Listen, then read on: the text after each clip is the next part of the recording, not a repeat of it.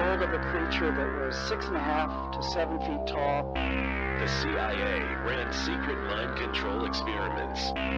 It's a tale of a creature that's been seen by many, but believed by few. And experts say there have been reported sightings of paranormal activity. And there was this creature, and it ran down this hill. They say something was flying over their house, and they have no idea what it was. How the world's most powerful individuals are actually shape-shifting reptilians. My scariest ghost hunting experience.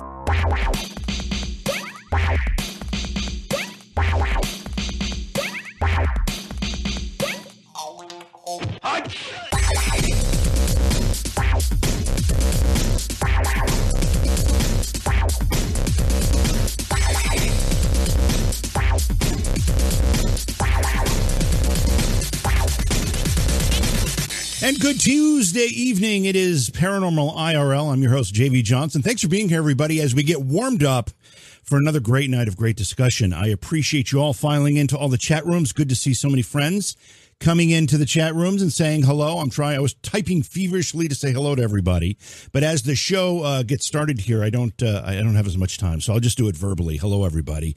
Good to see you all, and thanks for being here. Remember, if you're a podcast listener, please share the podcast. It's amazing to me that the show gets downloaded something like 10,000 times per episode for the podcast version of the show. It's just a staggering number, and I really, really appreciate that support. I don't often get to address our podcast listeners in a live way, or in any way for that matter, other than just doing it like this, and I want to thank you all for doing that. There are a bunch of folks who have clicked on that support button in the podcast apps and have supported the program that way, and I want to thank them as well. In fact, there's a couple folks that have done a couple of those. Thank you for doing that. Hey, it's JV here. You know I've asked for your support in the past, and I'm going to do it again because it's really, really important. And there are a couple of ways you can support the show, and it's so inexpensive. Now, you can go to Patreon, and you can become a Patreon supporter, and we really, really encourage that. But there's also another way. If you look at the description of the podcast, if you're a podcast listener, and you scroll down to the bottom, there's a way to support the show directly through the podcast app. And it's only 99 cents a month. It's less than $1. You probably have that change in your couch right now. That $1 a month, less than $1, goes a long way in helping us produce this program, provide great interviews for you during the course of the week. I thank you in advance because the support is so important to the program. When you need mealtime inspiration, it's worth shopping Kroger, where you'll find over 30,000 mouth-watering choices that excite your inner foodie. And no matter what tasty choice you make, you'll enjoy our everyday low prices, plus extra ways to save, like digital coupons worth over $600 each week. You can also save up to $1 off per gallon at the pump with fuel points. More savings and more inspiring flavors make shopping Kroger worth it every time. Kroger, fresh for everyone. Fuel restrictions apply. But tonight we're going to be talking about one of the most perplexing and frustrating phenomenon in the search for answers to paranormal questions. We have talked about Bigfoot many times on the program, had many different perspectives. And tonight we've got two filmmakers who have just completed a documentary. It's called A Flash of Beauty, Bigfoot Revealed.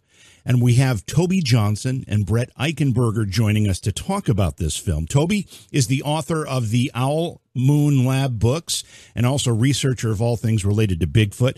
He's got over a decade of research and his own experiences to talk about. He's dedicated his work to investigating the relationship of Sasquatch and the paranormal.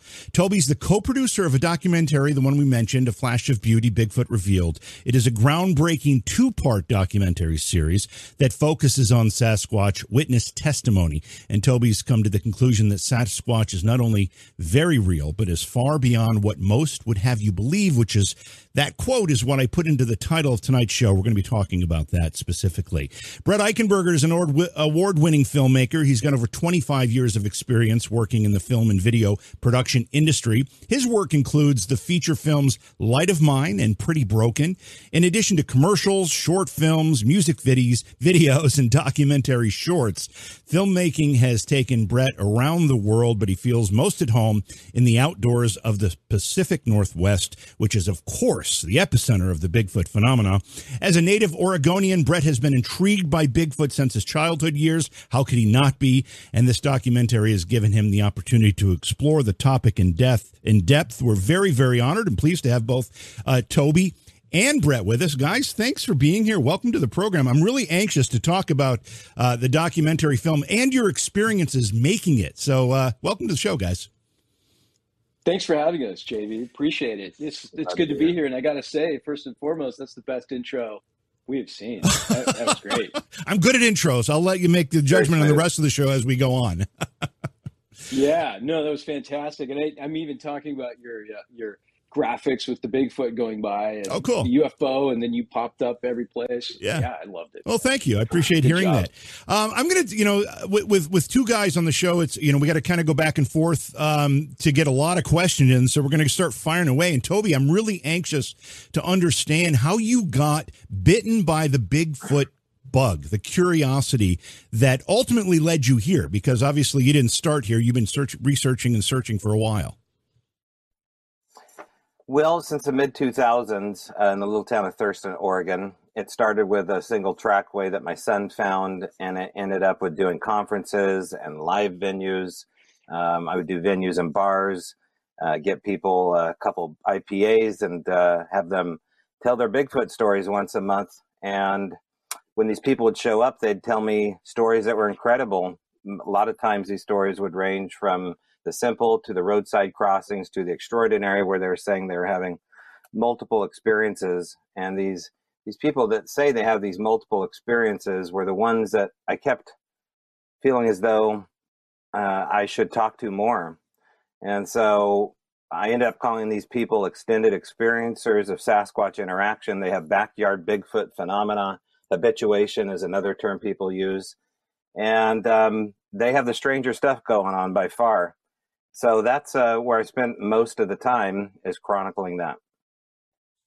So was this like were these informal gatherings? Did you do a lecture series, or how did you pull this together? Because I've never heard that approach, and I find it very unique and interesting, in fact. Mm-hmm.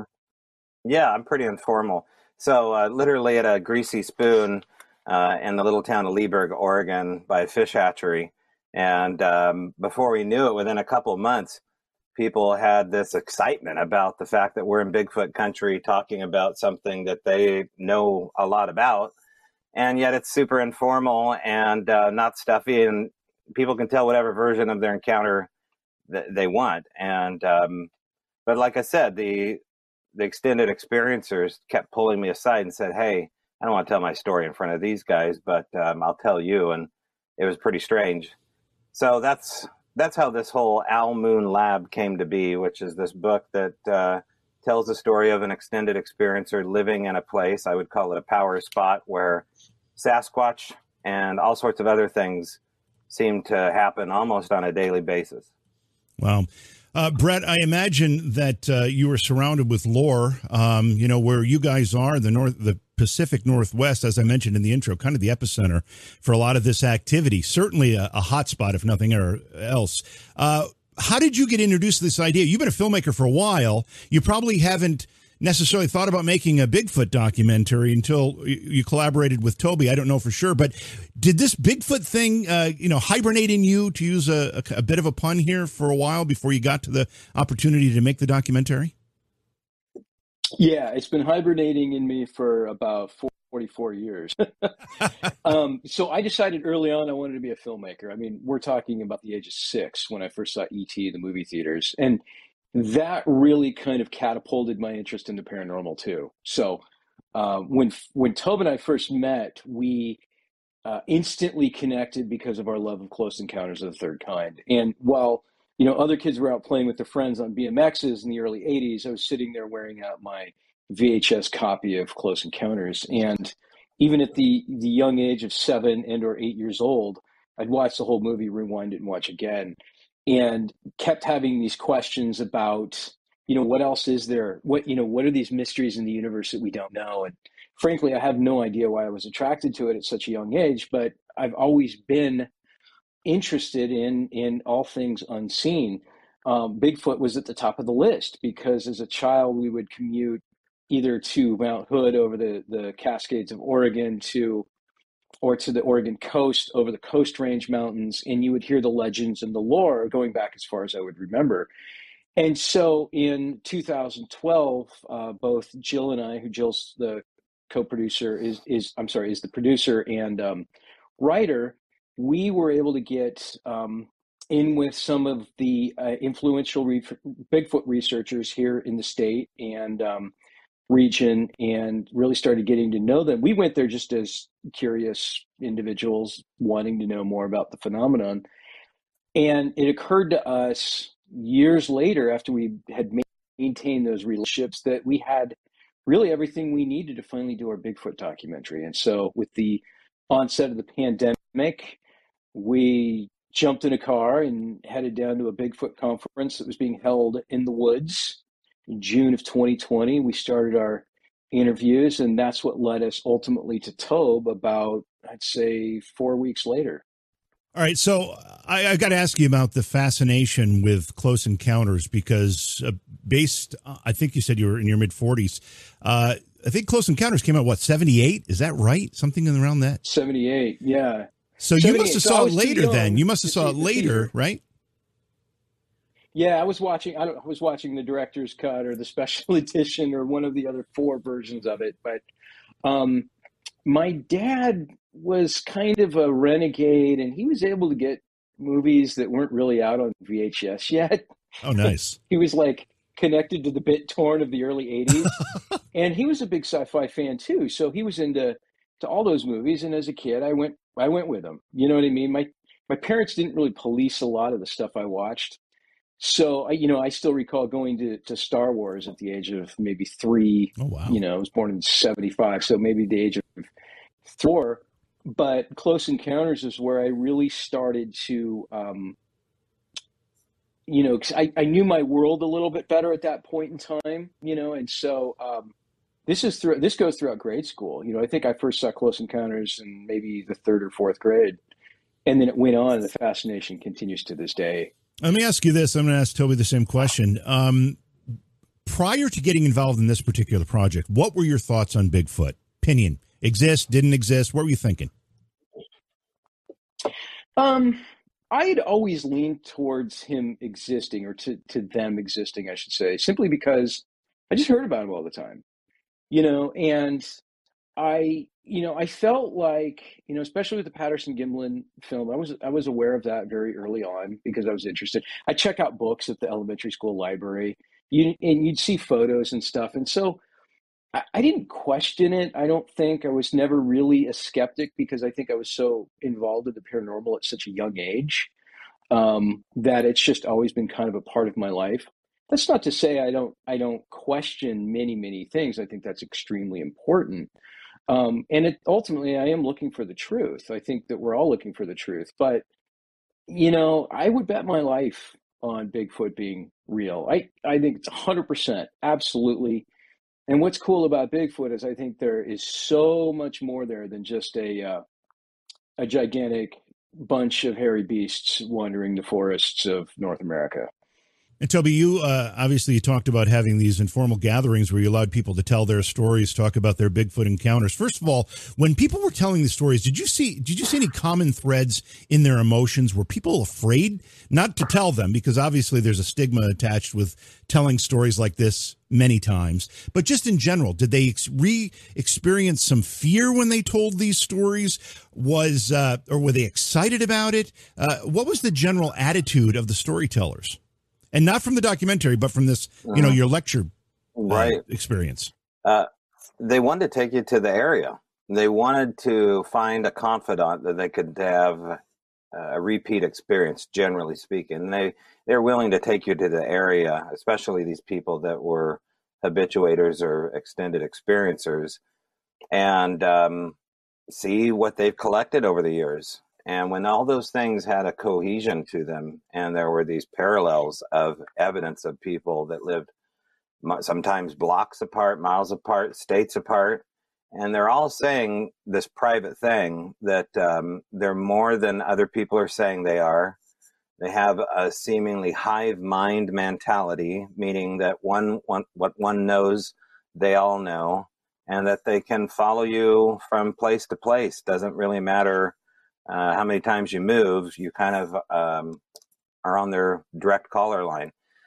And there's a lot more to that, but that got me extremely interested, especially since I was into the weird already. Yeah. Now, same question I gave Brett. If you rewind back to the point where you started really thinking about this stuff, not necessarily the film, but just the phenomenon itself, did you have any preconceived notions? Were you a believer at that point?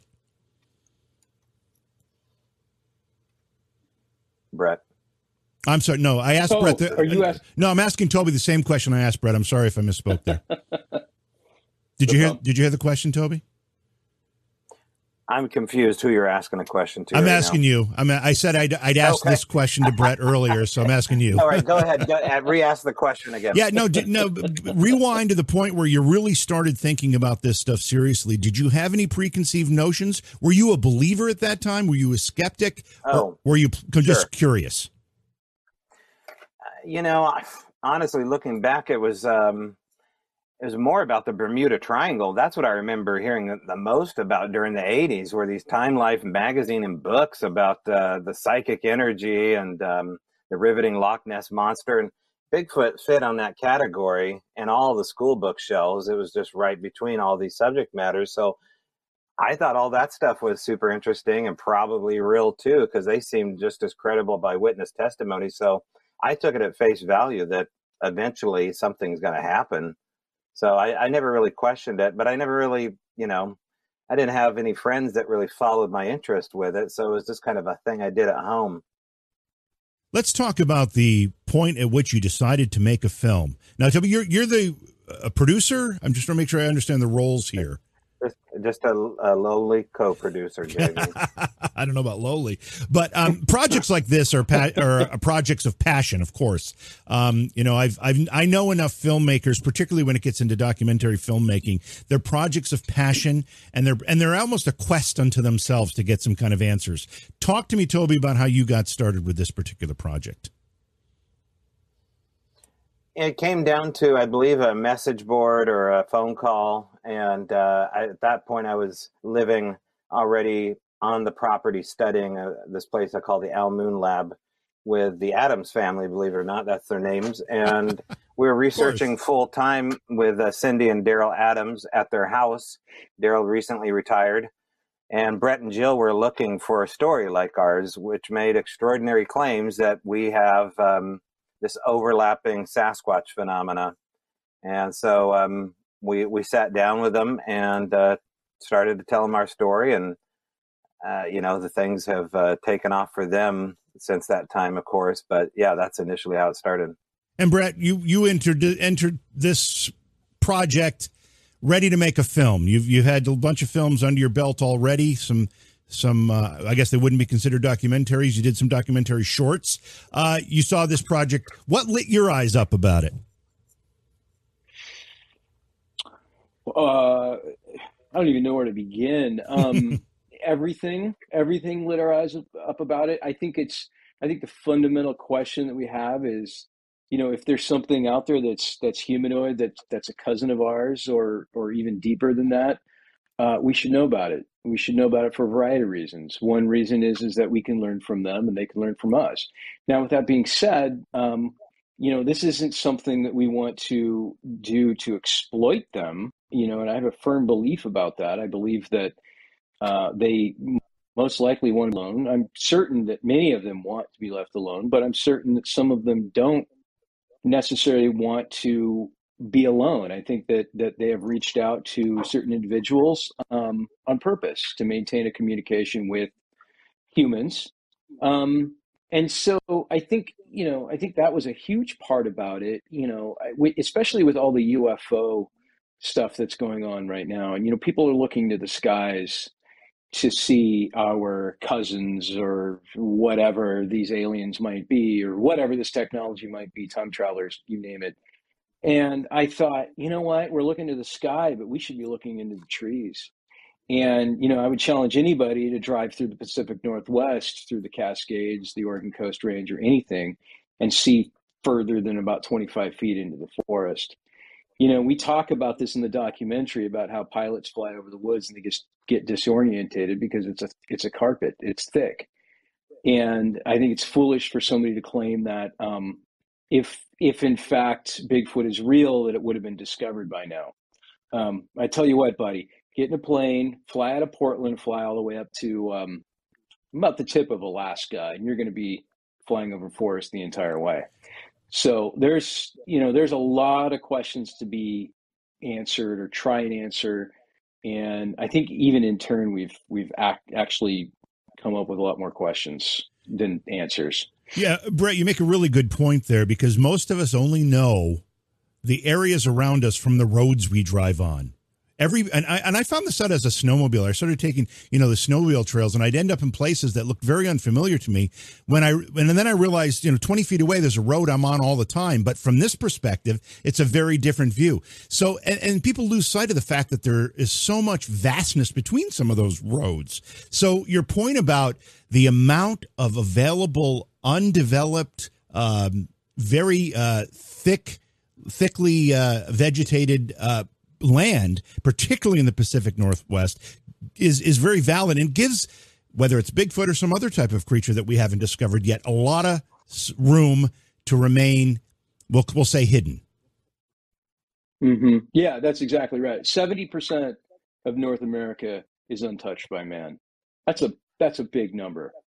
So, I mean, the possibilities of something being out there are huge. However, the kink in that, if you will, is that these things know how to hide. They understand. I don't know whether they understand the fundamentals of what a camera does, or they hear the electronics of a camera, but they are intelligent enough to know what one is and how to avoid it. And that's not always true. Sometimes people get pictures of them. Patterson-Gimlin obviously is a very famous example of that, and that's being proven more and more real as technology assesses it. So, and then we get into the paranormal realm, which is going to be chapter 2. I mean, are these things able to cloak? Are they able to disappear? Are they, what other sort of abilities do they have that we don't fully understand? Yeah, Toby, there have been a lot of documentaries and attempts at documentaries. Some of them have been highly and widely discredited, and I'm not going to name names. What makes your film different? Well, it's a narrative about the witness, and it's done in such a poetic way that it brings audiences to tears. I don't know too many Bigfoot documentaries that are able to do that, and it steers the hour and 44 minutes in such a way that most people are just gobsmacked at what they just saw. It belongs on an IMAX screen. It, in fact, almost was pitched as such, but it's a mind-blowing cinematic masterpiece in so many ways that I was just, it was a pleasure being a part of it just to watch how they work. But then when you get an idea of, getting these voices out there that have never talked about the psychological ramifications, or people that have dealt with this privately maybe for years, and they're connected now through these friendships like me and Daryl are. It's almost like watching two guys at the VA talking about, the Battle of the Bulge or something like that. Like these people are war buddies now, and it's always humbling to wander into other war buddies, and that's something that they captured here. So I was touched by that and a lot more. Yeah, I mean, if to use that analogy, veterans have an instant connection with one another when they begin talking, as though they've been friends for a lifetime, just because of that shared experience. You found the same to be true with Bigfoot experiencers? There is, because, yeah. Go ahead, Brett. Oh, I was just going to elaborate on the emotional impact and why that's what really sets us apart, I believe, from other documentaries. Is we went into this going, there's nothing out there right now that talks about the emotional impact of seeing something that doesn't exist in real life, and there's an emotional impact that's equivalent to post-traumatic stress disorder. Much like Roy Neary in Close Encounters of the Third Kind has this profound experience in his truck at a railroad stop with a UFO lifting up and getting the sunburn, so on and so forth. These people have, and that lasted, 30 seconds, maybe a minute. Right. The people that have had, sorry about that, because my light. The people that have had experiences with Bigfoot are much the same way. It changes them permanently. And so you have to ask yourself, if somebody's out in the woods and they see a 9-foot tall, let me rephrase that. If somebody's out in the woods and they see a bear, they come home and they're excited about seeing a bear and they go back to work and everything's fine. Well, there's folks out there, hunters that have been hunting since the age of 12, 13 years old. They're now in their 40s. They see a Bigfoot. They lock eyes with the Bigfoot. They have an emotional connection with the Bigfoot, and they're done. That's it. The love of their life, their passion of their life of hunting is done. They will not go back into the woods. So, the skeptics out there will be like, yeah, it could have been something else. No, it's not. It's just not. They have had a traumatic experience that has rocked them to the core. And we wanted to address that. So we interviewed a psychologist, a Yale-educated psychologist, and a hypnotherapist, and they go into great detail about how the brain works, how it plays back, how we protect ourselves when we see something we can't explain or we see something that we have a hard time dealing with. And that really becomes kind of the reinforcement, if you will, to a lot of these eyewitness sightings. Do you guys mind if I play the trailer for the film? Yeah, go ahead. Yeah. Okay. It's about 2 minutes long, so here we go.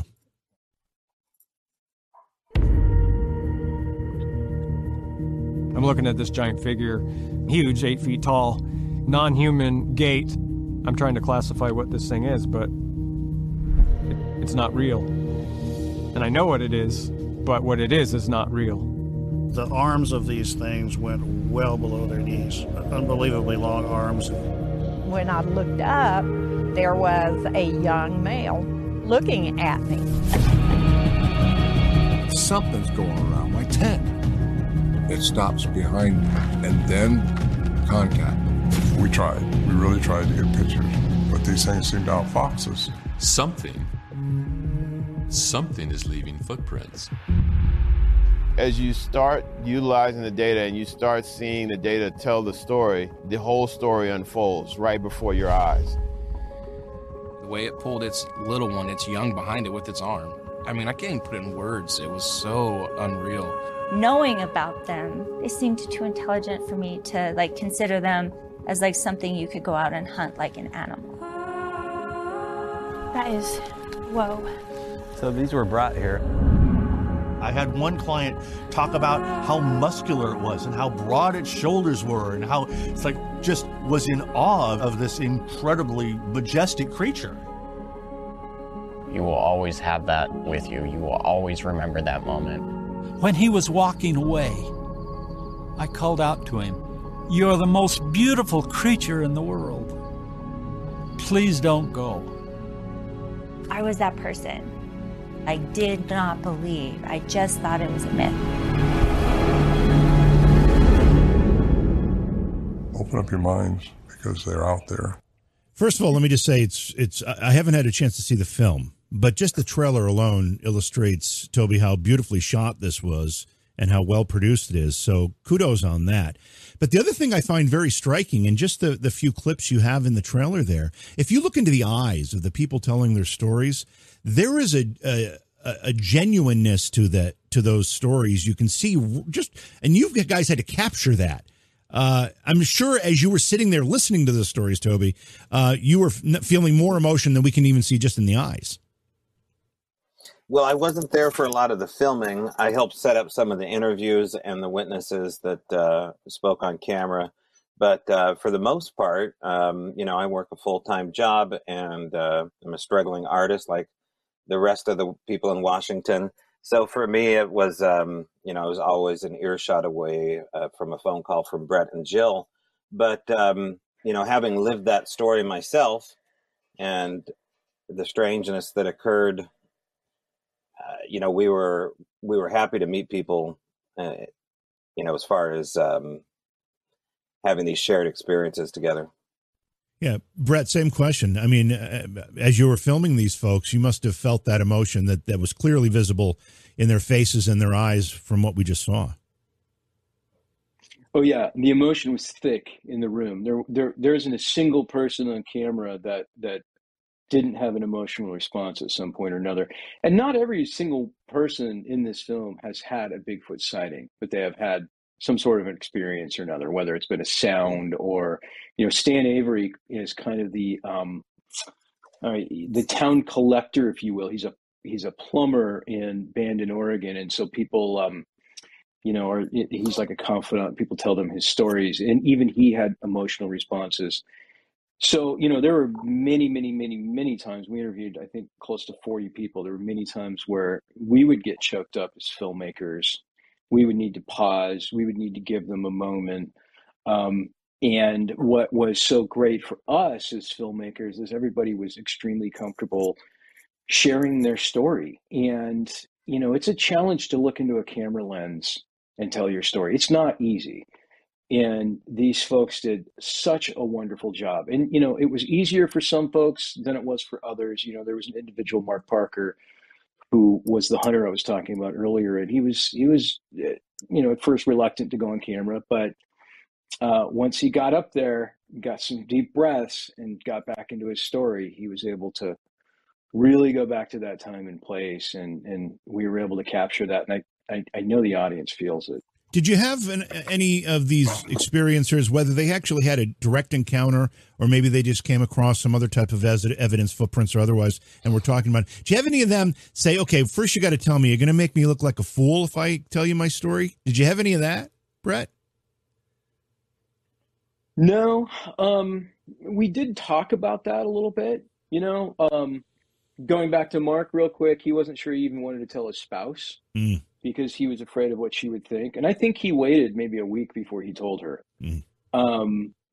So I don't know that, and part of the advantage that we have, I think, to a certain extent, and coming from the narrative side of filmmaking, is that we understand the vulnerability of actors and how to work with actors and how to make them feel comfortable on camera. Sure. Because it doesn't matter who you are. I mean, many, many actors in the feature film business are, believe it or not, introverts.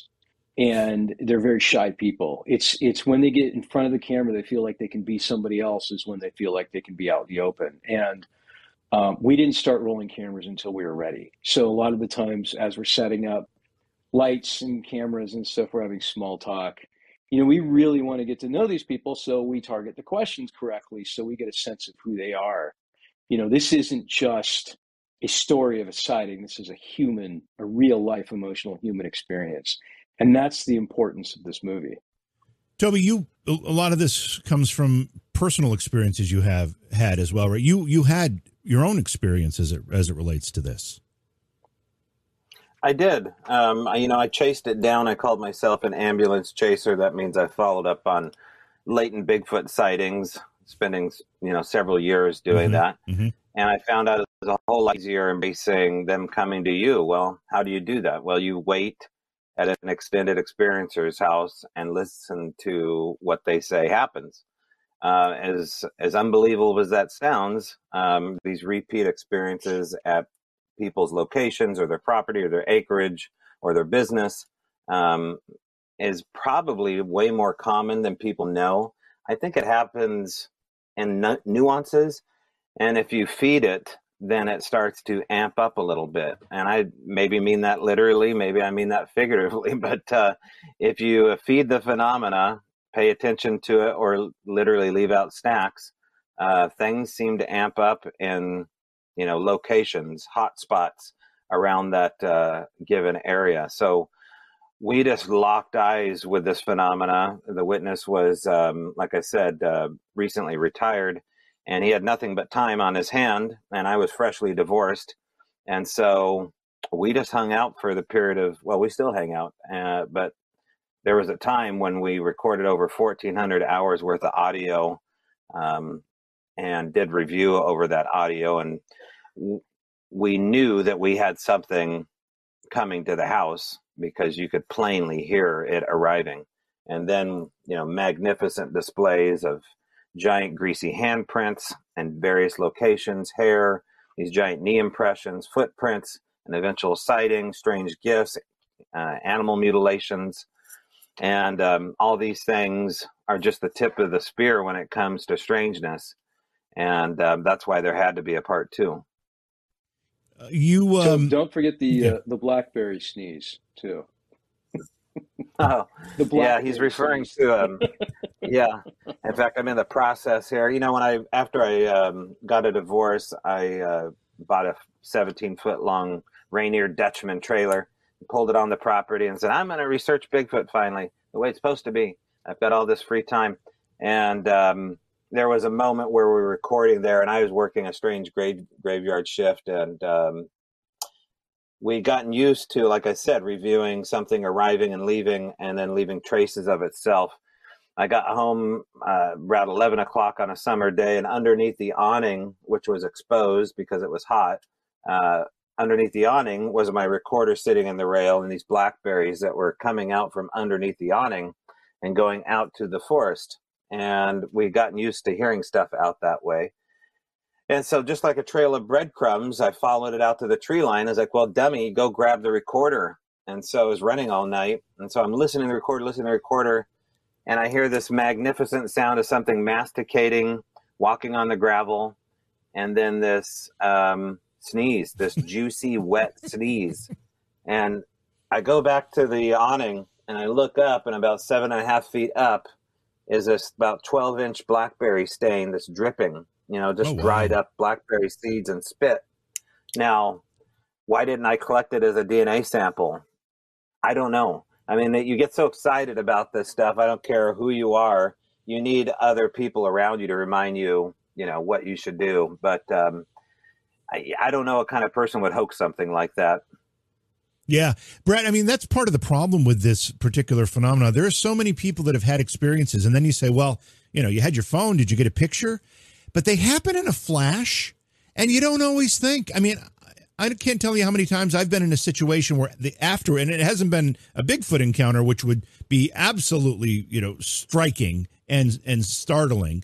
But I've been in a situation where after the fact, I said, why the heck didn't I just take a picture of that? You know, whether it was a car hitting something or whatever, you know, you just don't think that quickly. At least I don't. But I think that's probably pretty common, Brett. It's extremely common. We're humans first, photographers second, sometimes photographers third and fourth, because, you know, our primordial instincts kick in and we're concerned about our safety. You know, we're seeing something that we need to digest. So the first inclination is not to always pull out your phone and take a picture. And the other thing about that too is you don't want to miss it. You know, if you pull out your phone, you look down and you're fiddling with something, it's going to be gone. Right. It's gone in a flash of beauty. And this is true with any form of wildlife.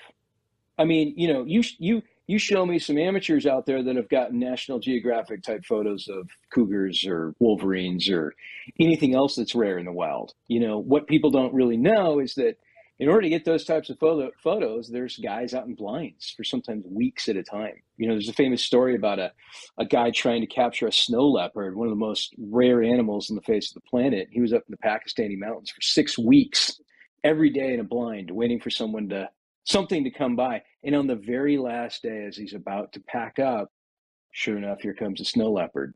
And this phenomenon tends to work in much the same way. And you kind of have to ask yourself about that snow leopard. Is there a coincidence there? Or was that particular guy being played? You know, same thing with the Bigfoot. Do they know that we have the capability of taking pictures of them and, you know, purposely avoid us? Chad and Austin that are in our documentary would say so. They had cameras. They specifically went out into the wilderness and went out to record survival videos. And they had a campsite about maybe 100, 150 feet up from a lake. It was a little bit of a steep climb. And they left their cameras up there, went down to the lake to go fishing. And sure enough, here's a Bigfoot. And it's juvenile child sitting there on a log. And they had no way of taking photos of it. And Chad and Austin both believe that had they'd had a camera in their hand, they never would have that sighting.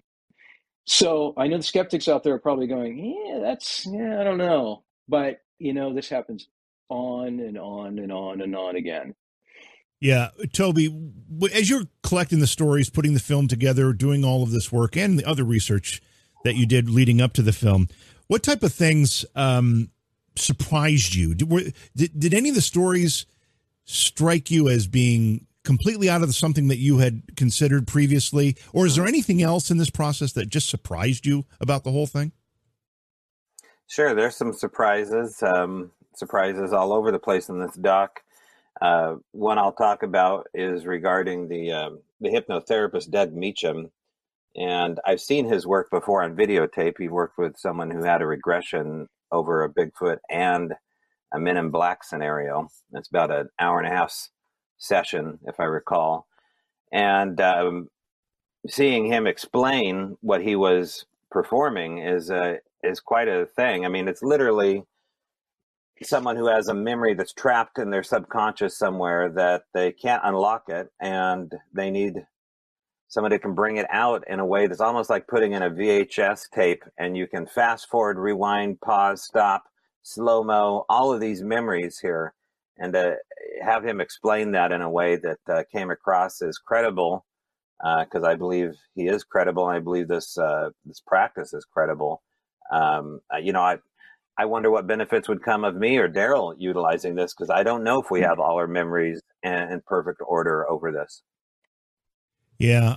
One of the things, Brett, that you have said, or at least it's listening here and some of the ideas that you like to discuss, is the idea that if someone was to harm a Bigfoot, that should be a crime. Is that something that you believe?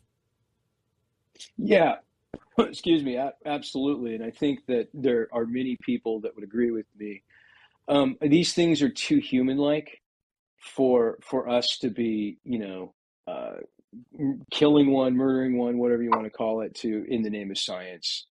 And I think that, the time is going to come at some point or another that we're going to find one. I don't want to go down another rabbit hole of government conspiracy theories, but we've got a very credible source in our documentary that talks about how the government does have the bodies.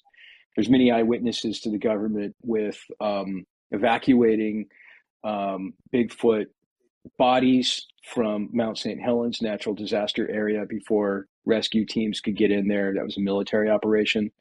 I don't think that really solves anything. There has been some laws that have been passed in Oregon.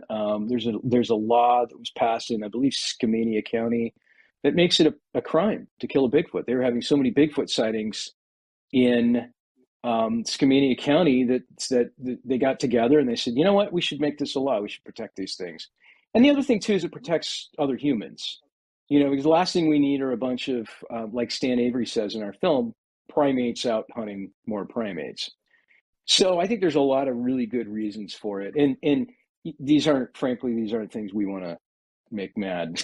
Yeah, I actually had that article, and that's one reason I introduced this question, because I was going to ask you what you thought about it. You just referenced it. This article showed up, I guess, a day ago. It's illegal to kill Bigfoot in Skamania County, Washington. One of the things I thought was interesting about this article, though, it says the ordinance rests on evidence which it says continues to accumulate regarding the possible existence within Skamania County of a nocturnal primate mammal. It describes Bigfoot or Sasquatch as, quote, an ape-like creature of subspecies of Homo sapiens. I don't like the picture they used here because it almost makes it seem a little comical. However, it seems like more and more communities, particularly in the Pacific Northwest, are starting to recognize this, Toby, as though they're starting to say, okay, all right, something's out there, and we either have to protect it or we've got to start codifying something in relation to this creature. Is that a bit of a vindication for you, for some of these people who've had experiences who maybe haven't been believed in the past? Unfortunately, I think a lot of it is tongue-in-cheek. It reminds me a little bit of, what happened in Roswell after the mayor went out and then had to eat crow, not Roswell, but in Arizona after the Phoenix Lights. And these government bodies kind of insert themselves in the conversation because it is either topical, it gets eyeballs looking at them. I know some of these things have been done for like their grandkids, as far as like adding faith to, their grandkids' wishes or something to that effect. So I don't know what the legitimacy of something like that is, but if you look at what's going on right now with soft disclosure over the UFOs, we can't be too far behind. Right. There's just a lot that can be taken away from Bigfoot research regarding what's going on with the UFO researchers. We're so far behind them. And I think that we have combined interest. I don't know if the UFO people believe that, but there's a lot of cross-pollination going on with sightings. Yeah, and something that Brett brought up just a minute ago, Toby, I want your opinion on it. A lot of the people, particularly heavy skeptics, will say, well, why haven't we discovered a body or bones, some kind of physical evidence in that regard? If they're living creatures, they have to die at some point, and we should be able to find some kind of evidence. Do you have an opinion on that, or did you get opinions during the process of making the documentary on that you want to share? Mm-hmm. It's weird, isn't it? It's pretty weird.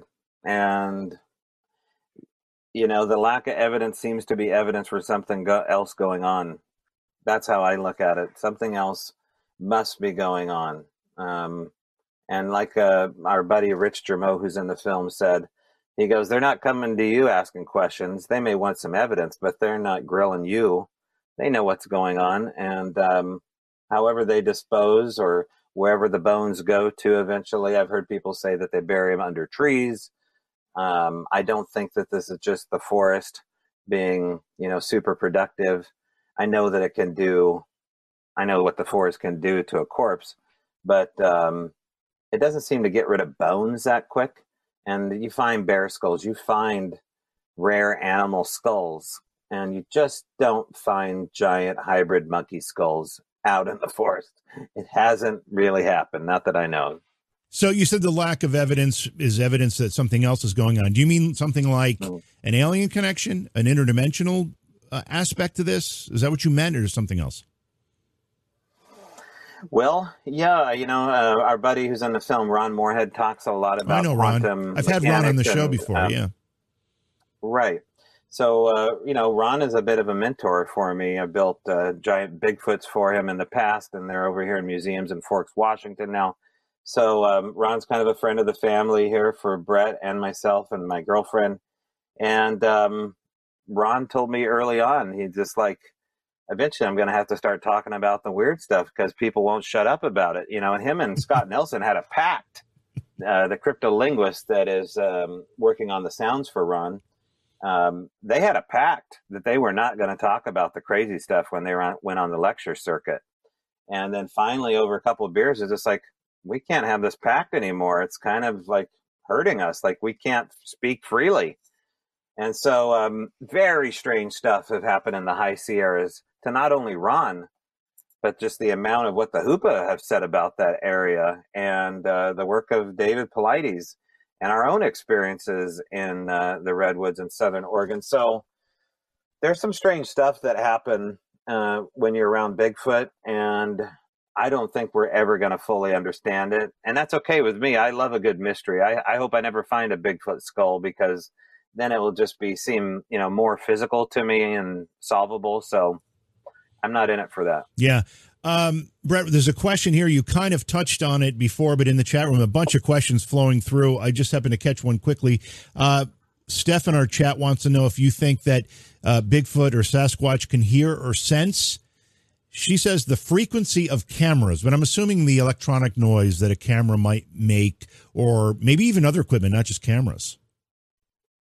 Yeah, absolutely. That's my theory, is that they can hear the frequency of cameras. And if we remember back to when we were children, children can hear higher frequencies than adults. We lose that ability as we age. And, I remember as a child walking into a room and hearing the buzz or the whir of a TV, that high-pitched sound. And there's places that they'll use that as a deterrent to keep kids from hanging out at 7-Elevens. They'll play a high-pitched sound that adults don't hear when they go in and out for their Slurpees. So I think that absolutely. I mean, the other point about that too is that human beings can only perceive 1% of the visible light spectrum. So we're not seeing we're blind basically to 99% of the light wave spectrum. And so I think that's very much the case with audio. Now, I'm no expert, but that's my theory. I have to share a quick story based on what you just said. So my son, is in his 20s now. He was building this computer setup for gaming, and he needed a couple extra monitors. He said, "Dad, do you have any extra monitors? I got a ton of extra equipment." So I said, "Yeah, here you go." And he set them up.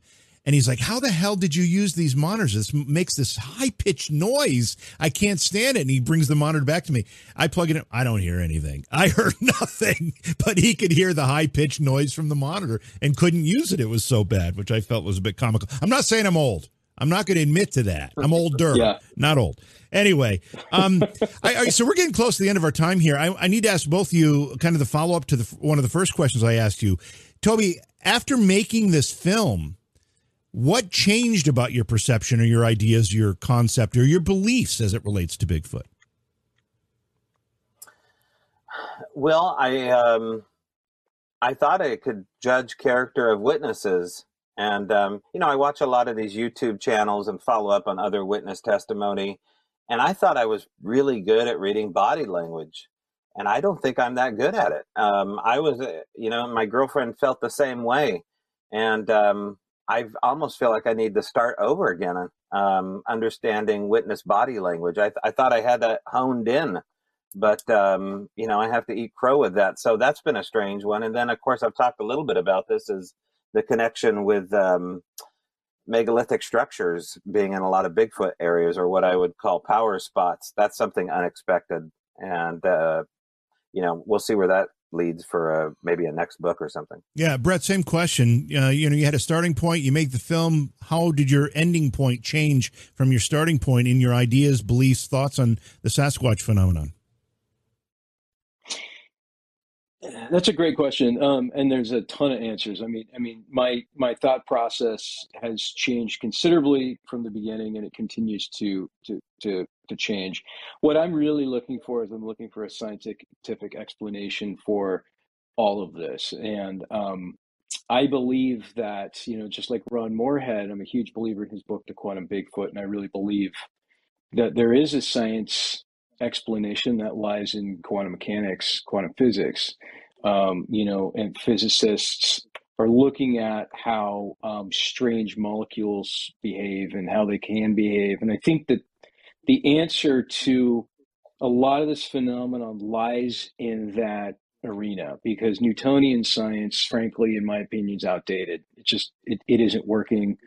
It isn't helping. I think people keep falling back on it. It's what now, 600 some odd years old. But quantum physics does fill in a lot of those blanks, because quantum physics talks about parallel universes and different dimensions, so on and so forth. So getting into that aspect of it was really interesting. I thought this was going to be more of a wild goose chase, looking for, the big guy, if you will, and some strangeness, but it's turned into a little bit of a science lesson on top of it. Toby, the documentary is in two parts, right? Why two parts? Two parts because of the amount of hours of footage that they had for the original cut. And then it's only fair to do it because it's a bifurcated phenomenon where people think flesh and blood is the only answer. And then you have this other category that I fit into is there's this question mark about what's going on. And so that's the way it needed to be done for it to be an honest and pure film. All right. Tell me where people can see the film. I believe it was available as of May 31st, so it's been out like a week. Is that right? Where I don't care. Yeah, it's been out. Go ahead, Brett. Today. Yeah, go ahead. Where can people see it? Yeah, it's so they can see it. It's also worldwide. I don't know the exact countries right now, but I know they can see it in the UK, for instance. It's on iTunes in Canada. But it's Amazon, Google Play, Vudu, iTunes.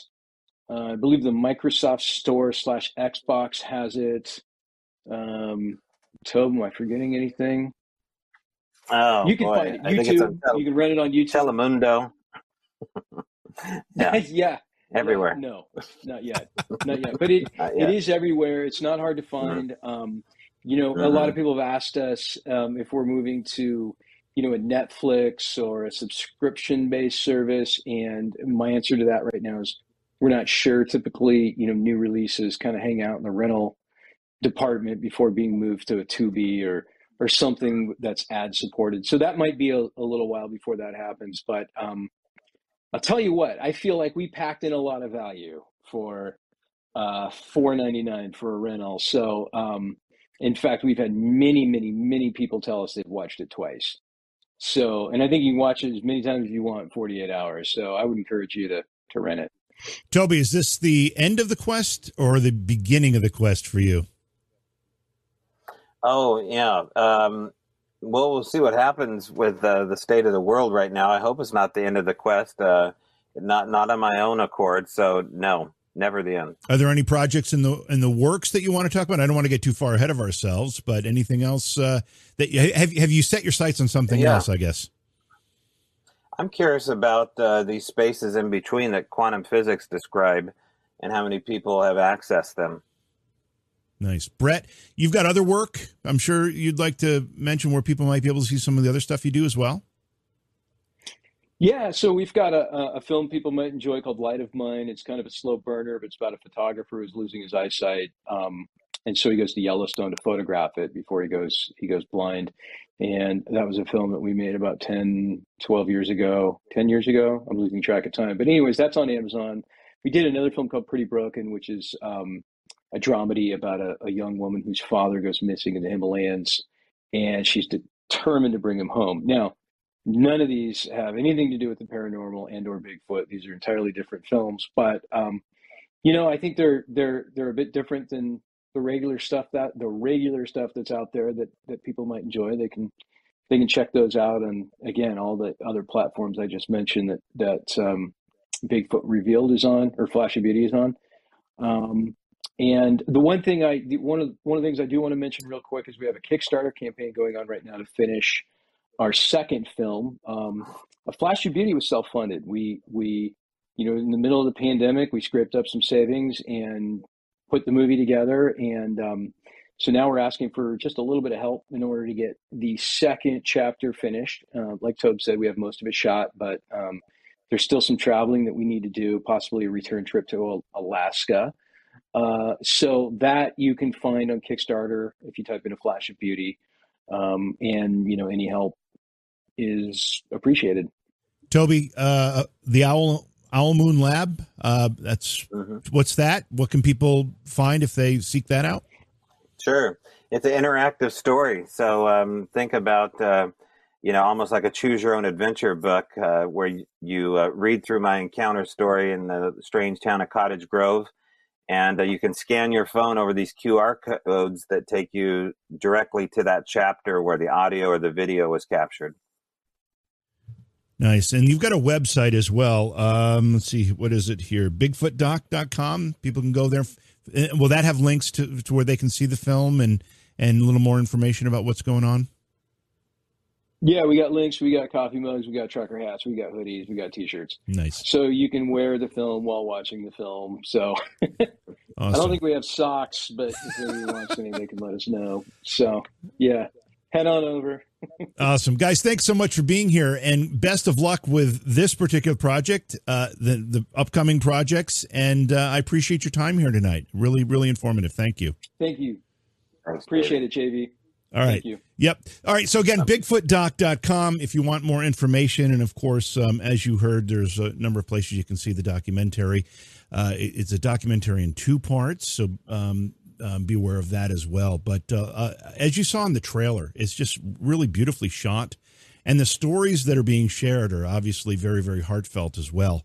And you can see it in the folks' eyes, which is what struck me right away when I saw that trailer. So take time and check it out. Again, the website is bigfootdoc.com. All right, so let's do a couple trivia questions. By the way, there is an 800-pound gorilla in the room that I need to address here. Yes, I got a haircut. I'm not saying it's a good one, but I did get one. And I'd been complaining for a long time about how long my hair was. So I finally got over myself and went and got it, because you know how much I hate to go get my hair cut. Just absolutely hate it. But it was so long and in my face that I had to do it. So again, I'm not proud of the haircut, but it is shorter. So that's not the 800-pound gorilla you guys were talking about? Oh, that one. Yeah. Okay. So, as you know, for the last couple of months, I've had a co-host on the program, and he's not here tonight. And you're wondering why Britt isn't here tonight. Well, Britt has decided that he is needs to spend his time doing some other things. So he will not be co-hosting the program with me any longer. So it brings the program back to what I was doing prior to the last 2 months, which was hosting it alone, and I'm perfectly okay with that. We'll miss Brett and his shenanigans. However, we wish him luck too. We hope he's successful in his other projects. So good luck. Anyway, let's do a couple trivia questions and we'll call it a night. I think it's late for everybody, so let's do that. Is everybody ready for some trivia? I am. All right. Here we go. Question number 1. Who wrote The House on Mango Street, which is a celebrated coming-of-age novel about a Mexican-American girl named Esperanza Cordero growing up in Chicago? Who wrote The House on Mango Street, a celebrated coming-of-age novel about a Mexican-American girl named Esperanza Cordero growing up in Chicago? I don't know. I've never even heard of that book. I have no idea what that is. Hey, it's Samo. Paskin loves everything. Oh, cool. Yeah. Well, this is a great story. These guys did a great job with their film. And I have not seen it in preparation for this, but I'm going to get a chance to watch it after the fact. And I'm looking forward to doing that. I've seen a lot of Bigfoot documentaries, and there's been a lot of hastily thrown together Bigfoot documentaries. This is not one of them, from what I can tell. This looks really, really thought through well, and the interviews are very genuine. So I'm looking forward to it. Yeah, it is a hard question. I don't know. I don't pick them. They're just on the trivia question of the day calendar here, which, by the way, we're still in August of 2021. That's how far behind we are. All right, final asking of the question: who wrote The House on Mango Street, a celebrated coming-of-age novel about a Mexican-American girl named Esperanza Cordero growing up in Chicago? Who wrote that? Let's see. What do we have here? No clue. Scooter with all of her clothes off. Thank you, Scooter. Judy Blume. Rita Moreno. You don't know, but you wonder if it's the sequel to Esperanza Rising. Oh, I don't know.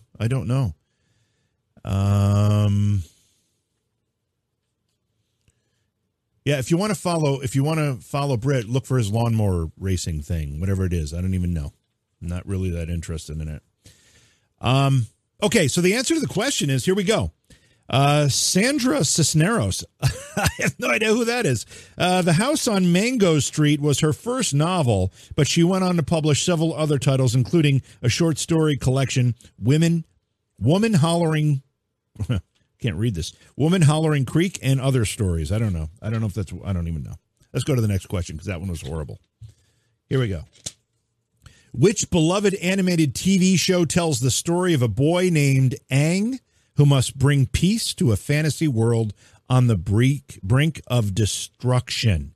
Which beloved animated TV show tells the story of a boy named Aang who must bring peace to a fantasy world on the brink of destruction? Who would that be? Ooh, whoops, sorry about that. I don't know. These questions are really bad. We've got to find a better source of questions. I have a 2022 calendar over here. I haven't even opened it because we're still on August of 2021. Avatar: The Last Airbender. I don't know if that's a real answer.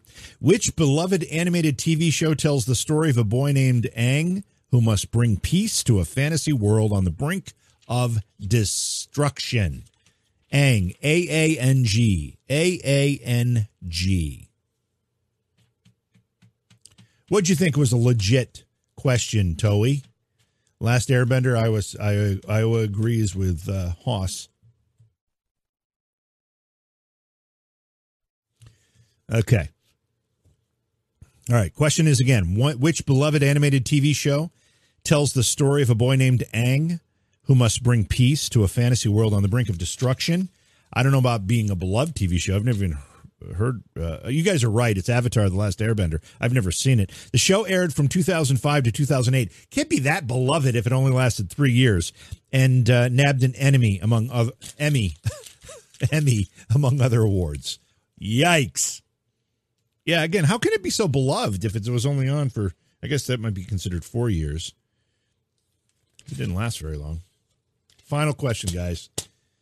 I asked if Britt moved on to pursue his porn career. Oh, yeah, maybe he did that too. Porn and lawnmower racing. Yeah. All right, final question. Here we go. What is the proper term used to describe someone who practices karate? What is the appropriate or the proper term used to describe someone who practices karate? Karate. Yeah, you got it, Fitty. It is Avatar: The Last Airbender. I'm still doing the Independence Gang, Steph. I'm still doing the Independence Gang. I have to shuffle things because this show I'm doing in the afternoons now, this 1 p.m., it's called America's Lunchroom, is taking off. We had 100,000 viewers last weekend. We're getting about 20,000 views a day on it. So I'm putting more effort into that particular show versus the Independence Gang. And I need to find some help with the Independence Gang. You know, when I had a regular co-host, because I've got great fill-in co-hosts, but when I had a regular co-host, I could, some of the work could be done, and I didn't have to do it. So I need to restructure that. I need to figure out how we do it. But I really enjoy that show because it gives me an opportunity to vent. I'm talking about the Independence Gang. America's Lunchroom, a little bit different approach. It's an attempt to be, not an attempt to be funny. It's an attempt to take a lighter look at this stuff and laugh a little bit during the middle of the day. So, yeah, the afternoon shows is really taking off. We're getting some great guest inquiries, people asking if they can be on. Yeah, so anyway, what's the proper term used to describe someone who practices karate or karate, whichever you prefer? If you're Ross Geller, you'll say karate. Is it popular, Fitty? I'm not doubting it is, but it can't be that popular if it only lasted a few years. I mean, South Park's on like 30 years. Now I call that popular. Or I call that beloved. What was the way they described it? Let's see. Thanks, Bar 5. We try to have fun. The difficulty with America's Lunchroom is there isn't always funny stuff in the news. Sometimes you really have to stretch it to find something to laugh about. And sometimes we're serious about it, too. Sometimes you just have to be serious, which we allow ourselves that flexibility as well. Okay, what is the proper term used to describe someone who practices karate? I haven't seen anybody answer this with what format? I don't know. I'm just reading the question as it is. Somebody's actually said this, and I thought they were joking. Where is the answer that Kelsey said it. Karateka? I don't know how you pronounce that. Karateka, maybe? Karateka. For example, the karateka was highly trained. Karateka. Nice job, Kelsey. Must be you study karate. Yeah, that's right, Gina. A laugh is good for us. That's why we need to do it, because so much of the news is depressing. We want to laugh. We want to smile, have a little bit of fun. That's what it's about. All right, that's going to do it for tonight, guys. Thanks for being here. Again, thank you to our two guests, Toby Johnson and Brett Eichenberger. It was really, really great to have them on. Their film is called, again, I want to make sure I get it right. It is A Flash of Beauty, Bigfoot Revealed. And their website is bigfootdoc.com. Have a great night, and we will see you tomorrow if you check in at 1 o'clock for the America's Lunchroom. And that is primarily, we do that on the Independence Gang Foxhole channel, plus a bunch of Getter channels, including mine. And there's some other places. We're really just kind of splashing it everywhere at this point. And since the Independence Gang YouTube channel has been completely deleted by YouTube, it is gone, no trace of it whatsoever. It obviously won't be there, and I'm still not happy with YouTube about that. I just haven't figured out how I want to respond. But anyway, I think it's on Twitch too, Gene. I'm not sure. I don't know. I don't remember. I think it is. It's on the Independence Gang Twitch channel as well, Gene. So anyway, have a great night, everybody. I'm going to look into that, Gene, but we're completely deleted. I don't think there's a recovery. I don't think that we're going to get a chance to get it back, but I'll check that out. I'll look for that and check it out. Thank you. I hope everybody has a great night. And I will see, like I said, if we're talking about America's Lunchroom, I'll see you tomorrow. If we are talking about Independence Gang, tomorrow night, we should have that for you. So I'm stalling here because I need to get something ready for outro. Sorry, I wasn't ready for this. Is this the one? I guess this is the one. All right, everybody have a great night. We'll see you.